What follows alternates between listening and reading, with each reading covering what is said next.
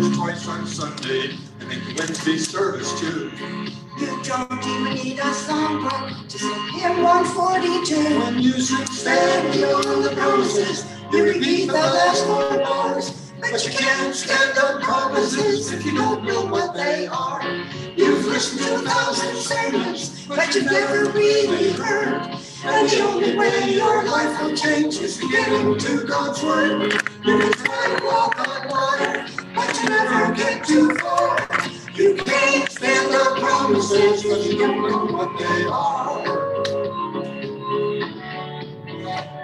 If there's a tour to the Holy Land, you'll be the first to go.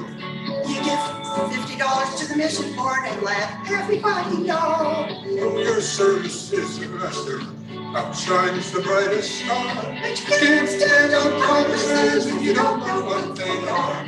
You've listened to 1,000 sermons, but you've never really heard. And the only way your life will change is to get into God's Word. You can try to walk on water, but you never get too far. You can't stand on promises if you don't know what they are. You raised your hand and met the Lord more than 20 years ago.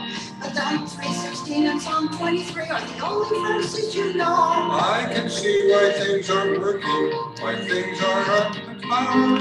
You can't stand on promises if you don't know what they are. You've listened to 1,000 sermons, but you've never really heard. And the only way your life will change is to get into God's Word. You can try to walk on water, but you never get too far. You can't stand on promises if you don't know what they are. You just do 1,000 sermons, but you never really heard. And the only way your life will change is to get into God's Word. You can try to walk on water, but you never get too far. You can't stand on promises if you don't know what they are. No, you can't stand on promises if you don't know what they are.